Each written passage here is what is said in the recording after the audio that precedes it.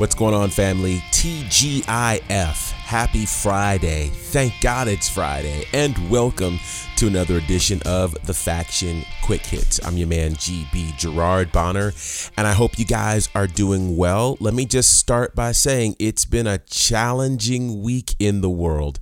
I feel it. I imagine some of you feel it as well, but I do find solace in the world of pro wrestling. And so we're going to continue to bring you some great content here by way of The Faction. Thank you so much for continuing to support all that we do. We absolutely appreciate you doing that. Thank you for following us on the socials at The Faction Show. If you aren't, go ahead and do that today. That'd be great. Also, make sure you're subscribed to our podcast wherever it is that you're listening to us right now. Click the subscribe button, and when you do that, go ahead and rate us and leave a comment for us as well. It certainly allows others to see all that we are doing here in The Faction. All right, let's jump into some action and some news. Let's start off with ratings for both NXT and AEW. Now, I think these things are important because, of course, the Wednesday Night War officially ended 2 weeks ago with NXT winning the last battle as their NXT TakeOver Stand and Deliver Night 1 made a huge impression and, of course, defeated AEW. The question is, with both shows now on separate nights, would their viewership increase? And the answer is yes. Congratulations to NXT, who this week brought in 841,000 viewers, which is up by 4% compared to last week. And that's significant because last week, of course, was the NXT episode that really rounded out WrestleMania week. It was NXT following their big takeover pay-per-view. Now the viewership continues to increase for NXT, and that's a really, really big deal. It proves that there's great value in, of course, NXT on a different night. More eyes are on the product, and at the end of the day, what does a war really mean if people aren't viewing your product? So shout out to NXT, shout out to Triple H, shout out to USA, who have all decided to make this move to Tuesday nights collectively, and I think it was absolutely a great move. Now, I want to say this too. I think it's important to understand one of the major differences between the NXT brand and AEW. And here's what I believe the collective difference is.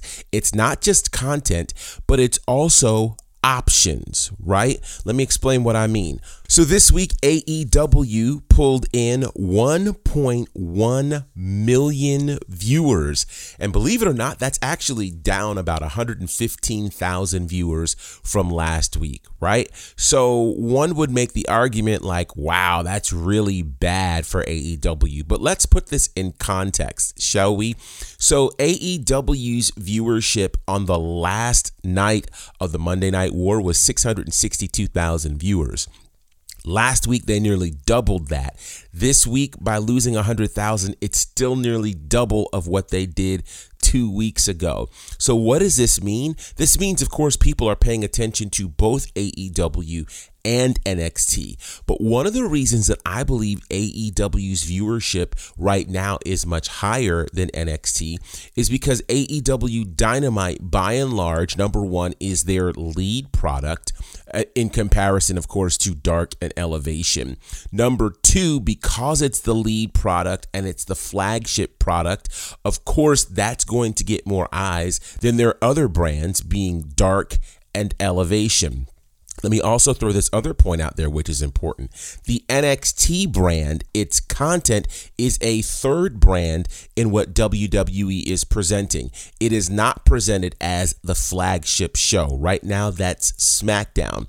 And what SmackDown brings to the table is this unique combination of in-ring action, but it leans also heavily on the entertainment aspect as well. Meanwhile, the NXT brand has traditionally been your wrestling brand, your strong style pro wrestling brand. You're going to get a lot of wrestling in NXT, a lot of in-ring action as opposed to interviews, etc., etc., etc. So with that said, It is comparing literally apples to oranges. It's not an apples to apples comparison. Because if you're going to do an apples to apples comparison, it'd be comparing Dynamite as the flagship show of AEW to SmackDown, the flagship show of Raw. Do you see what I'm saying? So with that said, I think we can probably do away with the competition, do away with the comparison, because they are not the same. It's just not, okay? They're going after two different fan bases. And you have to remember, again, the primary fan base for WWE isn't as intrigued by in-ring action as they are by the entertainment element. Hence the name World Wrestling Entertainment. Wrestling's in the middle. Entertainment is the last thing that you want people to get. So understanding that, that's why I won't be making those comparisons between Dynamite and NXT anymore, even though the wrestling world did it for a year and a half, but they did it because they were airing the same night, right? It's the same reason why we don't make a comparison between NXT and Impact right now, right?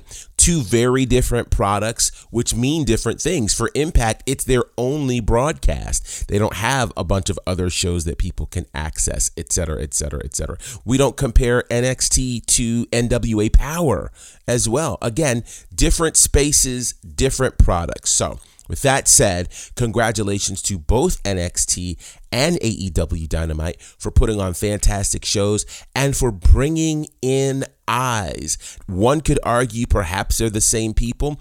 I'm sure there's a cross section of people who are watching NXT and AEW Dynamite, but there are also some people who are strictly devoted to NXT and won't watch AEW Dynamite.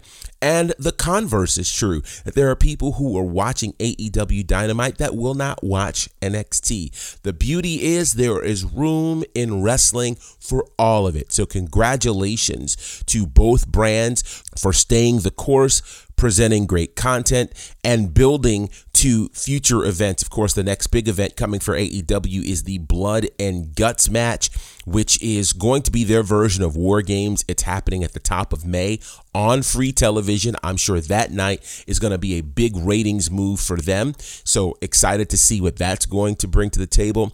NXT, of course, is preparing for their next takeover, which I'm imagining will happen in either May or June.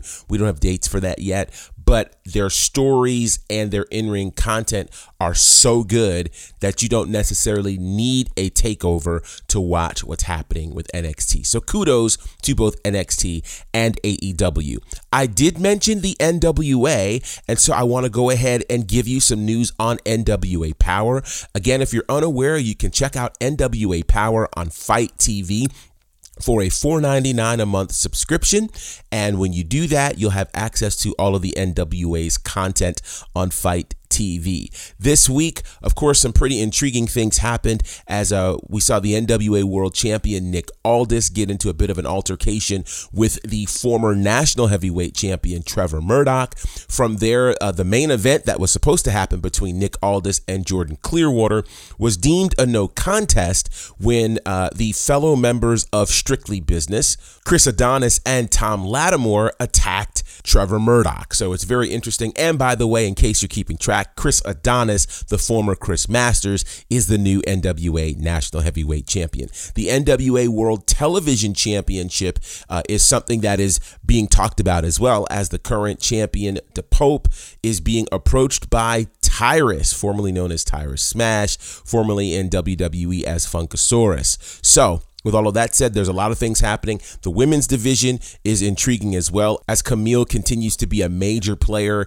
and her and Thunder Rosa certainly look like they'll be doing battle again sometime soon. So moves are being made in the NWA. Congratulations to them. The question now is, are you watching? And I'm curious, are you willing to pay the $4.99 a month to check out NWA Power? Are you doing it? Let me know on the socials. Before we get out of here, there was a disturbing story that happened yesterday, and it all really kind of unfolded on social media. That is Mickie James, who was among those who were released last week from WWE, tweeted a picture of a garbage bag. That garbage bag, according to her, contained her remaining belongings that she had at WWE. And that is how she was sent her belongings. She made it a point to tag Vince McMahon. This caused great outrage from fans, but it also caused outrage from the WWE as well. Triple H, Stephanie McMahon, and John Laurinaitis all had something to say about it, and they all issued apologies to Mickie James. And Triple H informed the world that they did discover who was involved in that, and that person is no longer working for WWE. Who is that person? Mark Carrano. Now, if that name doesn't ring a bell, if you at all watched Total Divas, you've seen Mark Carrano on there because at one point he was the head of talent relations. He was the guy that all of the women's wrestlers would go to ask for permission to do things. He would be involved in hiring and firing, etc., etc., etc. So Mark Carrano is a pretty big deal. For him to be the person responsible for sending a trash bag filled with the belongings of Mickie James to Mickie James is downright disrespectful. It's somewhat shocking. It's wildly condescending. And it's a move that he deserved to be fired for. Now, WWE made some other quiet in-house moves last night, releasing a number of people from their talent department, including John Cone, who is a longtime referee with WWE, but he also held a senior position. He was a senior manager within that department. In spite of being removed from that position, he's still a part of WWE as a referee. Now, John Laurinaitis does oversee the department, but also the talent relations director, Nicole Zioli, is no longer with WWE as well. She was there for 11 years and served as the director of talent relations since 2018. So, a lot of internal moves happening at WWE. I still have a lot of questions about these budget cuts that they're making because again, maybe I don't know enough about the company and their inner workings, but it's a bad PR move when you have publicly signed 3 separate billion-dollar deals over a 5-year period, each giving you somewhere along the lines of $200 to $268 million a year. I find it very hard to believe that 9 wrestlers and some internal folks need to be released to keep things moving well. Doesn't seem to pass the smell test, dare I say. So not sure what WWE is thinking with these quote unquote budget cuts, but it's what's happening. And that is that. So go figure, very interesting stuff. And we're learning a lot about how WWE is dealing with people. With all of that said, speaking of WWE, we've got SmackDown coming your way tonight on Fox. And of course, that is leading us to WrestleMania Backlash, which we haven't talked about the name change for that pay-per-view. That pay-per-view historically has been called Backlash. And I guess for some, the quote-unquote backlash didn't make sense. Or my argument is that you throw the name WrestleMania in there to make the pay-per-view more attractive and to get more eyes. So with that said, we have WrestleMania Backlash. The question is, are we going to have a lot of rematches from WrestleMania? If so, I don't necessarily like that concept, though historically that's what we've seen before. We've already begun seeing some of these rematches play out on Raw and SmackDown. So it'll be interesting to see what WrestleMania Backlash looks like coming your way in a few weeks. But that's something that is in the works for WWE. And again, all sorts of presentations coming in the world of pro wrestling. I do want to ask this question, and I do think I may do a future hot take on this episode, and that is this. Do you believe that there's too much wrestling right now available? That might sound like a weird question, but if you think about it, pro wrestling has gone from being a syndicated situation that was available only on Saturdays to something that appears regularly on cable television with the advent of the Attitude Era. Monday nights became the place to be. Then it was expanded to Mondays and Wednesdays or Mondays and Thursdays with new content coming from WCW and the WWE. Now here we are in 2021, and you can virtually find new wrestling products hitting the market almost daily. Certainly Monday to Friday, there's a new wrestling program on, be it Raw, SmackDown, NXT, Dynamite, Dark, Elevation, NWA Power, New Japan Pro Wrestling, NXT UK. Yeah, you got what I'm saying. There's a lot of wrestling. The question is, do you think it's too much? Or do you think it's just right for us as wrestling fans? I want to hear your thoughts on that via the socials, Instagram, Facebook, and Twitter at The Faction Show. Is there too much wrestling right now to consume? Let's talk about that. Have an amazing weekend. Please be safe. By all means, continue to reach out to us here at The Faction. Stay tuned because, of course, we'll be continuing to bring you great content on the socials in terms of news that you can use and the like. So until next time, representing for my good brothers Courtney Beard, Brandon Clack, and the Fourth Horseman, John Murray, collectively, we're known as The Faction. Have a great day. Salute my people, here